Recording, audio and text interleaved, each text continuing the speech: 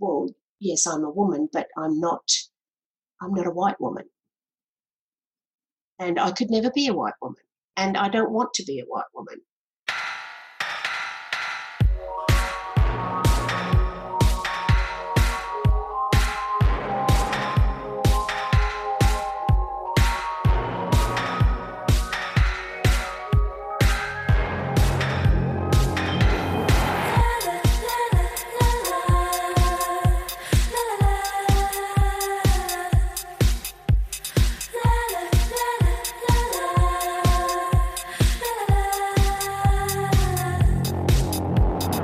Welcome to Sisteria, a podcast about women and non-binary creatives and their experiences creating and consuming arts and culture. I'm your host, Steph Van Schilt, and in today's episode, I was joined by none other than distinguished Professor Aileen Moreton Robinson on the eve of the 20th anniversary re-release of her seminal book, Talking Up to the White Woman, Indigenous Women and Feminism. Aileen is a Goonpul woman of the Quandamooka people. She's Australia's first Indigenous Distinguished Professor and is Professor of Indigenous Research at RMIT. Her advocacy and intellectual work focuses on Indigenous sovereignty, and she's the founding president of the Australian Critical Race and Whiteness Studies Association. I was utterly honoured to speak with Aileen about the timely re-release of her book, what it means to be an Indigenous feminist, and she was even kind enough to give a poetry reading towards the end of the episode. I started off by asking Aileen where she was calling in from. North Stradbroke Island or in Quandamooka in Moreton Bay. I'm on country at the moment. It looks lovely and sunny outside compared to I'm in Melbourne, so Naarm. It's always lovely to be here. Did you grow up there? I grew up here at a place called Mopi, which means sort of also known as 1 mile, in the bush with my grandparents. My grandparents raised me with 7 other grandchildren. And this is where I went to school, and because this is our traditional country, so I was very fortunate to be raised on country. It's just fantastic, being able to be here. Return home, I guess, after a life more or less lived elsewhere, to be able to come back and spend the remainder of my years here until I join my ancestors. So where else have you lived? You said you've spent the majority of time elsewhere. Yeah, I've lived in Brisbane, I've lived in Canberra, and I've lived on the north coast of New South Wales. I worked there on one of the reserves in the 1980s, and but yeah, they're the 3 kind of where I've lived and worked. They're the 3 areas. That's it. And Adelaide. I was in Adelaide for a year teaching women's studies. So that was the other place. Mm-hmm.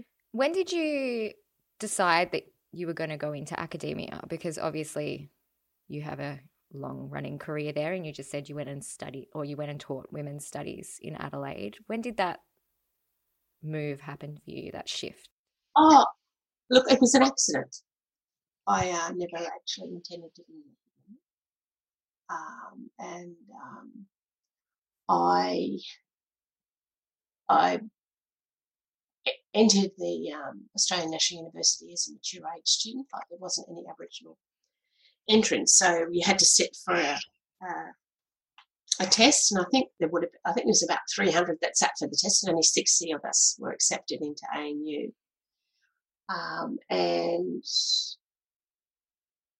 But I did love being at university. I loved learning, and I loved the debates, the intellectual debates, and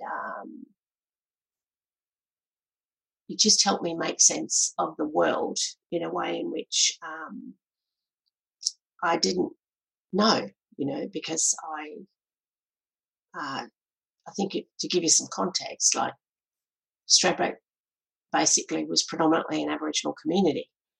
So growing up in that, and we had to go to the mainland to go to high school, which I failed miserably. And I think that, going to uni provided me with an understanding about white Australians in terms of the structure of society, a whole heap of things that I learned that I knew that, we were up against. It's the invisibility of things when you don't understand, the relationship between institutions, the power of institutions, the role of the state, all of those things are, I found it really interesting, and I basically absorbed like a sponge. So I love to learn. I mean, I haven't, one of my when I think about where I would like to be, I would love to be a postdoc again, where I could just indulge myself. I don't have to teach. I don't have to do anything except just read and think. That was such a wonderful thing to do at that, So and I think that if you're a good scholar, you're always a perpetual student. You're always learning and interrogating and questioning. Yeah, absolutely. Where along your career trajectory did Talking Up to the White Woman come about? Was that postdoctorate, or was that your doctorate, or? Yeah, that was my dissertation. So it had 8 typos. That was it. Wow. In terms of arguments. And so it was Professor Gillian Whitlock, who was the head of the examination committee she was the chair at Griffith University. She was the one that approached University of Queensland Press to consider publishing it, unbeknownst to me until... Oh, you didn't know?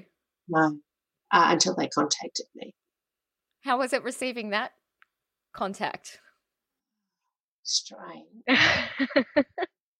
Yeah, it was very strange. And I just thought, why would you want to turn this into a book? Because, you've got to remember, this is kind of like I was number 22 of Indigenous people that had PhDs, awarded PhDs. I was the first to graduate from out of the Queensland University, first Aboriginal woman. And 10 of those PhDs were in theology, so they were Aboriginal people who'd become priests.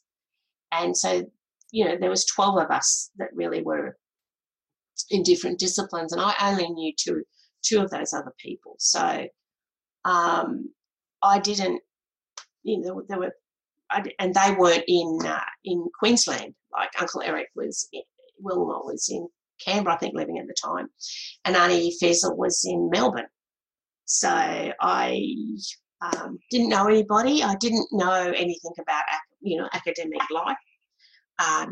It's very it still remains secret business to a large degree, mainly because of the very individualistic nature of it and the competitive nature of being an academic.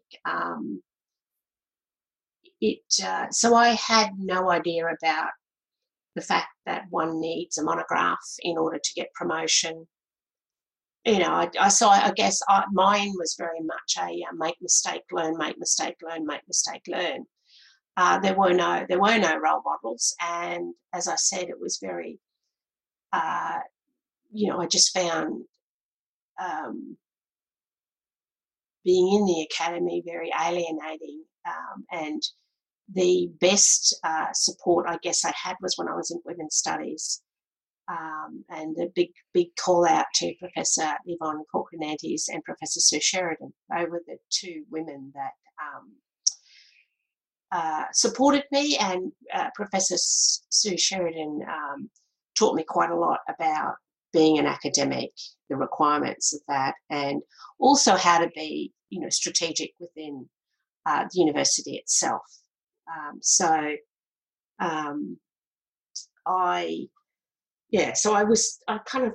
just like the accidental academic in that sense. I never really, I didn't think of it because I didn't think that I'd do well. I mean, you've got to understand that went to university with more or less a grade 7 education. And I didn't think I'd, pass, let alone excel. And how was that experience of overcoming that, I guess, fear and going into this completely different world with that level of education? And like, how was that in terms of shaping you? Oh, that was, well, I knew this was it, right? This was like I had to pass. There wasn't an option. It was basically I had to succeed. I might add the other difficulty I had in my first year is my eldest son was killed. Oh. I have very vague recollections of my first year, except that I walked out with 3 HDs, I think, in a distinction. Everything is a blur, really. And I had to cope with that on top of just being there. That was really, really difficult for me. And so and it was really him, I guess, that kept me going, because when I was actually thinking of pulling out because I didn't think that I'd be able to do it. And my son stood beside me and just said, "Mum, if you can't cope with this, don't expect me to." And that he said that to me 2 weeks before he was killed.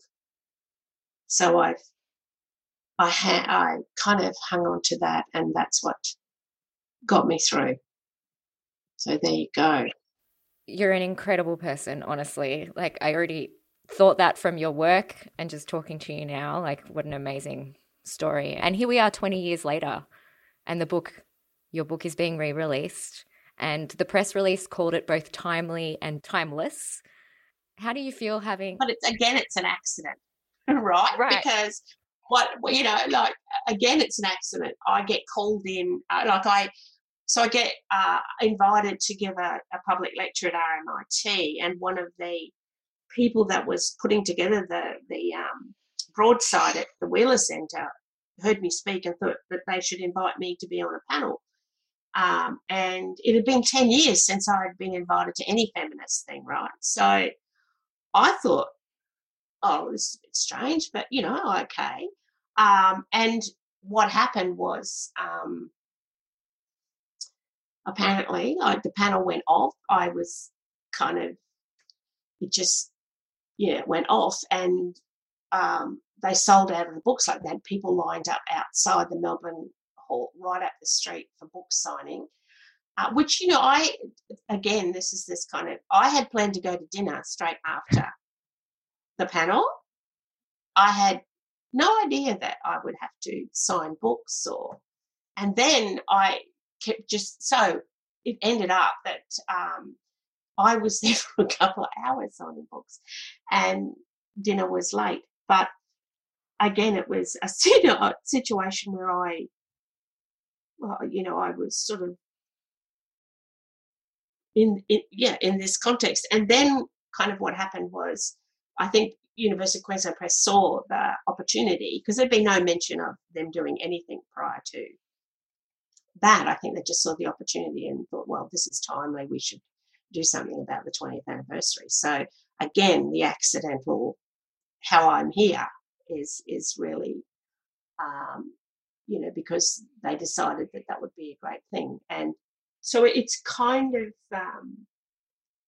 surreal to be sort of like I'm writing the preface, the new preface, in the middle of us being in isolation, and having again to deal with kind of death, in that 13 of those women have passed that are on the cover of the book, and making sure that I honoured them, in the preface. And yeah, it was really to reflect, I guess, on, there were things that I wanted to say in the preface. I wanted to speak to young Indigenous women about the idea of feminism. I wanted to say, look, you need to understand where this comes from, and you need to think about really is a feminist what you really are, or are you a quote-unquote warrior, or are you a Yorta warrior woman, or are you really, like, what does it mean to be an Indigenous feminist? Is, one level, when you come, like I come from a very strong matriarchy, and so I don't necessarily see, well, to be honest, I had taught myself feminism in writing the dissertation. I hadn't done any gender studies or anything as an undergraduate. So I came to feminism in that way. So I didn't really have an idea about what being a feminist was or is. And to then have to learn about that. But at another level, it was still not something that I felt was connected to me in terms of the way in which Aboriginal women's lives are and what our priorities are. I mean, there's a big, feminism itself is disconnected from the body, not the body, disconnected from the planet. So all the theorising remains human-centred, which is very much a product of the Enlightenment, yes? So except that gender is actually the epistemological centre of feminist theorising, yep? And so that's still primarily a concern with the human. So therefore, feminists were not really concerned about how you theorise, how your relationship with other reflects the way in which, the West has basically understood the planet. So I couldn't, in that sense, call myself a feminist. And I had read Alice Walker's stuff, she says, like, what is it? Womanism is to feminism as lavender is to purple. Right, because, and so those kind of debates in the States made me think about, well, yes, I'm a woman, but I'm not a white woman. And I could never be a white woman. And I don't want to be a white woman, right? So if we take the logics of feminism, which says that we theorise from the embodied and social situatedness of being a woman, then the theorising from the social situatedness of being a white woman is not going to be the same for Indigenous women. Yeah. So that is why I do not say I'm a feminist.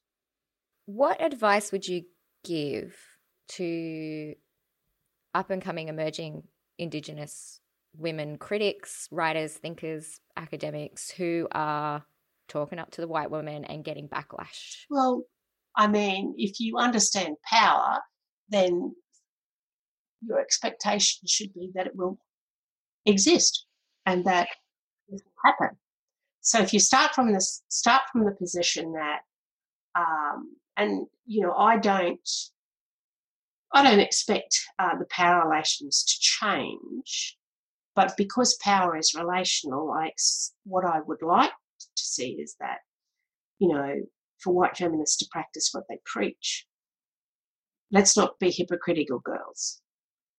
If you're going to say that you're on about, improving the lives of women and all women, and that you are concerned with the inequity between men and women in the world, and you at one level, a lot of the theorising universalises that concept. So one assumes that by default, we're at least theoretically included in the idea of the universal, that you should practice what you preach. And that's what, and if you're concerned about the biggest inequities, then surely you start with those that are at the bottom of society, the women that are at the bottom of society. Understand the kind of privileged position that you're in, and yes, I'm not kind of diminishing in any way the way in which feminists are still fighting for a whole heap of things. But what I'm trying to say is that if you put forward a position about all women, then you have to look at your privilege, and you have to look at your privilege in relation to others. And you should use that privilege in relation to others if you're going to improve the lives of all women. So, that would be the thing that I want to say. It's like, I think one of the things I was taught, it's very, like, you can respect people who basically say, I don't give a shit and I'm not going to do anything, than the ones who pretend that they want to. Right? It's like you can deal with the overt racist because you understand where they're coming from, and you can, at least your expectations and your reactions to some way are determined because of that knowledge. But when you have a situation where people, where women are saying one thing but not practicing it, that is just plain hypocrisy. I'd rather you just say, I don't care about Indigenous women. Like, put your position, claim it. Don't try and make excuses for your inaction based on those supposed principles that you adhere to as a feminist. I completely agree. And so young Indigenous women who have expectations, maybe they should think about why they have those expectations, that things will be different, and to understand, surely by now you've understood that there's a cost to speaking out. There's always a cost for Aboriginal women to speak out. It's the price of, our lives are forged through struggle. It's not forged through privilege. Again, it's about, I think, understanding.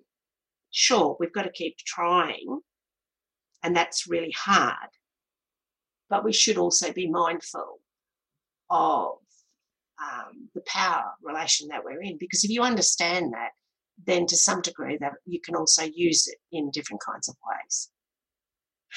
And it is, unfortunately, what we're involved in. I mean, it's not just feminists, it's basically Australian society. Absolutely. I did want to just go back to how you said you were invited to a Broadside, and it was the first thing you'd been invited to speak out for such a long time. You talked about that in your preface as well, and that blew my mind. Do you think that it will be the same this time around? Have you, on release of this book so far, have you received more interest? Do you think things have changed in terms of people wanting to hear your messages? And why do you think that was to begin with? Look, I think that the book was ahead of its time, right? Which, when one is doing the work, you don't sit around and think, oh my God, is this book ahead of its time? Or, and so I think it's probably more pertinent at this time for a number of reasons. I mean, I have received a heap of media attention, which I have to say I don't really like being on media. Well, thanks for talking to me. I find it exhausting. But it's also, understanding that power when you also, a relationship in the media is an understanding that you have no control over meaning. Like, you have to give that up in order to participate. So I kind of like, I'd rather just write. I'd just rather I'd rather just do my analysis and put it out there for people to read rather than listening to me answer questions that may seem at one level to be simple, but are in actual fact very complex in terms of trying to find an adequate response. So it's like, how did I think? I didn't think about it being ahead of its time. And I mean, a lot of the responses have been from Indigenous media and women of colour media, right? And I think that's where the interest in the book is at one level. Do I think that I'm going to be inundated with feminist requests? No. Do I want to be inundated with feminist requests? No. I have enough. I'm inundated to speak all over the world. I mean, invitations come in. I know I have to say no. Like, it's not. I don't particularly like public speaking. I believe people would probably find this hard to believe, but I am an introvert by nature, and it's why you don't see me on Facebook or social media commenting and doing that kind of stuff. I just don't. It's not. I'd rather just do the solid research and the work and publishing. So yeah, I don't expect to be inundated, and I don't even. I mean, that's fine. Well, yeah, and you were elected as a member of the American Academy of Arts and Sciences, like. Yeah, look, again, I didn't know I was nominated. When I received the email, I thought it was spam. Oh no! I did. It was my son, and then my son texted me and said, "Mum, have you read your emails?" And I went, "No, I'm on my way to the doctor's actually." And anyway, yeah, I read it and I was like, "How did this happen?"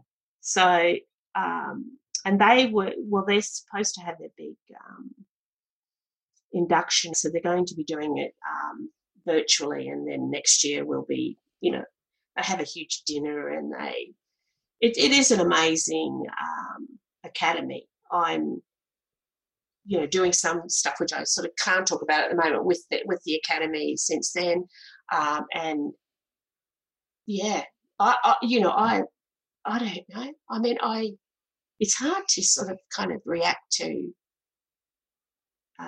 to say, well, how do I feel about it? Of course, I feel very honoured. I do, and I've yet to find out though what it is to be a member of the academy, like what my roles and responsibilities and all that are. So, yeah, very, very, very interesting. The the reception to the work overseas compared to here, and Australia doesn't have race studies. Australia doesn't have critical whiteness studies taught in the universities. Race in Australia has finally been a thing, like the Constitution had its race courts. The first piece of legislation, the Immigration Restriction Act of 1901, was a white Australia policy. So race, in one sense, in Australia has been configured through policy and law, right? And so, but it's not actually being taught within the curriculum. So you can understand to some degree why there's a dismissal of it, like as though racism isn't a problem, as though race doesn't exist, because most people think at one level they're colourblind, and yet the question always for me is, if you're colourblind, how do you know I'm an Aborigine? Or if you're colourblind, how do you know that that person's an African? Right? So the idea of colourblindness is fundamentally about, not wanting to own the power that comes with your race privilege. And it's about how you can pretend to be colourblind when in actual fact you are seeing colour. You are seeing race. We're all raced.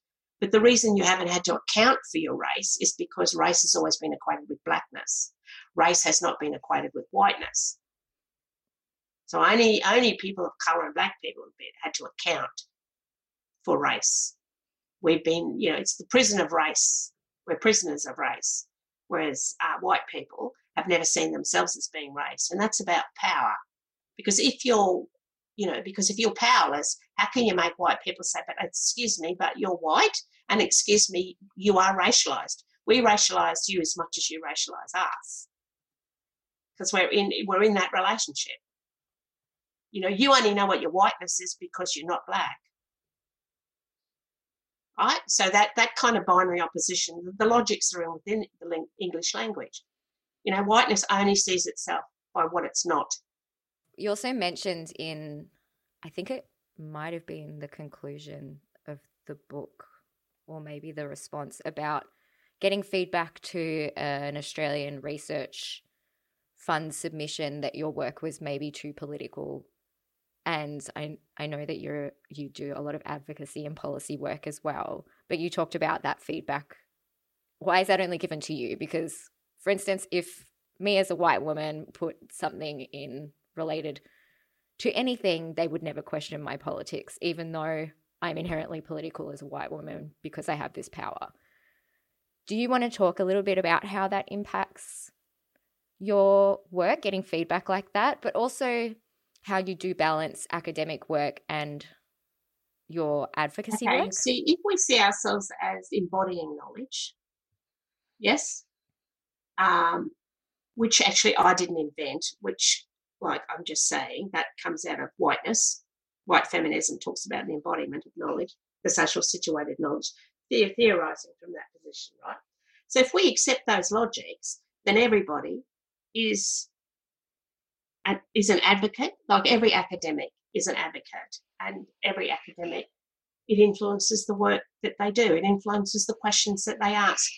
And I'll give you an example. So Michel Foucault, basically, why did he write about the history of sexuality? Because he was gay and he was repressed. Why did he talk about the history of matters? Because his parents had sent him to a psychiatrist from 10 years of age to assess what was wrong with this child, right? So his formative years are shaped in a particular way, and they're the kinds of questions that he investigates as an academic in his life. We can turn to the idea of Stuart Hall. Like Stuart Hall, he came to the mother country, to the centre of the empire, and transitioned into an academic, middle-class academic within the academy. Writes about the social construction of Black identity as being sutureless, and how there's a great degree of flexibility and mobility within it, because that reflects actually the experience of his shift from out of one context to the other. Yeah. So your life actually does shape the kind of questions that you ask and the things that you are interested in. Like feminists became feminists because why? Right? Peace study people become peace study people because of why? Australian studies people become Australian studies. Why? So there's always some kind of personal, emotional, psychological in everything that we do. And for some reason, we may or may not want to make a difference within that. So advocacy to me is not just about standing up and enunciating a position. It's also about the way that we think strategically in how we construct knowledge. There's an advocacy in that. So I don't see how anybody really is, unless you want to use the old, enlightenment, separation, disconnection, categorization, lovely objectivity idea that this actually can be done, when in actual fact the only way it can be done is because humans do it. And because humans do it, that kind of thinking can be undone. Anyway, so I just think that I'm probably a little bit more honest than most people about my positioning, and I'm not into deluding myself that I'm something other than what I am. And I think that's great. Honest conversations with self, really. And pretension is not part of, in the Gurrumpul law ways, pretension is one of the worst things that we can do. Dishonesty is one of the worst things that we can do, because that speaks to your integrity as a person. And so one must always walk an honest path, even though there's been big costs for that, because me being honest in bastions of whiteness has been a problem. But I stay true to my law way rather than succumbing to pretending I'm something that I'm not. And that, I got told, Aileen, one never one never criticises, the hierarchy in public, and public being in a meeting. And I said, well, so let me see, it's all right to do that in private. So you stab people in the back in private. You gossip and spread that through your network, but you won't say anything publicly about the behaviour. Right? So again, that separation between the personal and the professional I find problematic. Reading this stuff, I've commented on this on a couple of times, but just understanding how that relationship works to basically allow things like racism to persist, and sexual harassment to persist in the workplace is because of that demarcation. We don't associate the behaviours, but what we perceive as the personal behaviours with the professional conduct. Right? And what I mean by that is we can think that a High Court judge, because they're amazing in terms of their judicial work, and that's professionally who they are, we can turn a blind eye to what else they're doing in the office. Whereas, I was taught that integrity is integrity, and you've got to be held accountable. It doesn't matter who you are, whether you're the Vice Chancellor of a university, whether you're a High Court judge. I mean, if your behaviour, it's just like, I know I'm held accountable for my behaviours, but those with no power usually are, aren't they? I was about to say, it's all power again. It's all power. And, so, yeah, anyway. This actually leads me into our Sisteria shout out. I wanted to give a shout out to Bo Spearham's podcast, Frontier War Stories. I don't know if you've heard of this, Aileen, but he is Indigenous himself and he's dedicated to truth telling about a side of Aboriginal history that has been left out of the history books. So each episode he speaks to Aboriginal and non-Aboriginal people about research books and oral histories, which document the first 140 years of conflict and resistance. It's really great. Bo's amazing. Highly recommend that you listen to it with your ears and open your eyes a bit more. And also, obviously, your book, Talking Up to the White Women, Indigenous Women and Feminism. Everyone must read it. It's that simple. That's it. That's all I have to say. What did you have for a shout out for us today? I'm going to give you a shout out. I'm going to read a poem. And this poem is by my brilliant cousin, Romaine Morton. Who I want to shout out her work. I think she's probably, for me, it's not just because she's my cousin, I think she is our best poet. I really do. I just think she's so undervalued. But then listen to this and you probably understand why. This is called I Shall Surprise You by My Will. I will make oppression work for me with a turn and with a twist. Be camouflaged with stated ignorance, then rise and surprise you by my will. I will make oppression work for me with a turn and a twist. I shall sit cross-legged like a trapdoor, then rise and surprise you by my will. I will let you pass over me, believe me stupid and ill-informed, and once you believe me gone or controlled, will rise and surprise you by my will. I shall spring upon you words familiar, then watch you regather as they drop about, like precious tears thick with fear, hear you scream and shout. Then I shall watch convictions break away and crumble like paper bags, and then as beauty I shall rise and surprise you by my will. It is only when you believe me gone shall I rise from this place where I wait cross-legged. Wait to surprise you by my will. In the alleys, in the clubs, in the parliaments, in the courts of law, parking cars, driving buses, and generally watching me as you pass me by. I shall wait cross-legged, wait to surprise you by my will. For I shall stumble from houses of education, and I shall stumble from institutions of reform. I shall stumble over rocks, over men, over women, and over children, and surprise you by my will. I shall tumble over poverty, over policies and over prejudice. Weary and torn, I stumble. Then bleary and worn, I shall rise from this place where I wait, cross-legged, wait and surprise you by my will. For the mountains we crossed, they were easy, and the rivers we swam, they were easier still.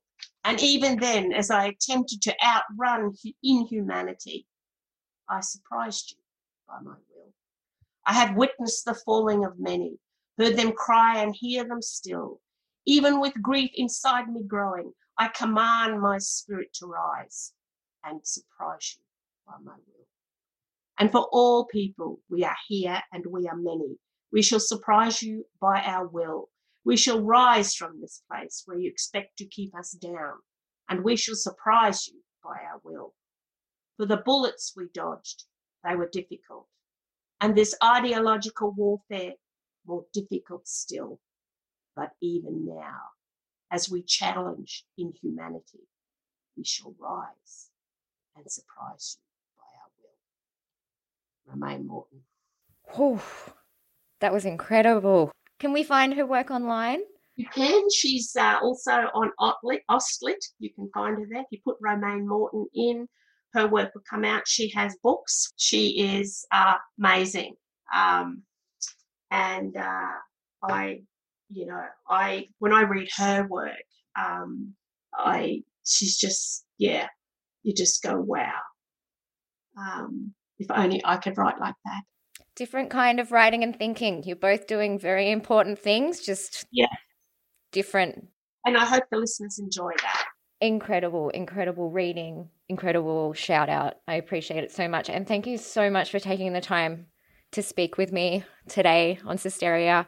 It has been a complete and utter honour. So thank you very much. Thank you. Thank you, Steph.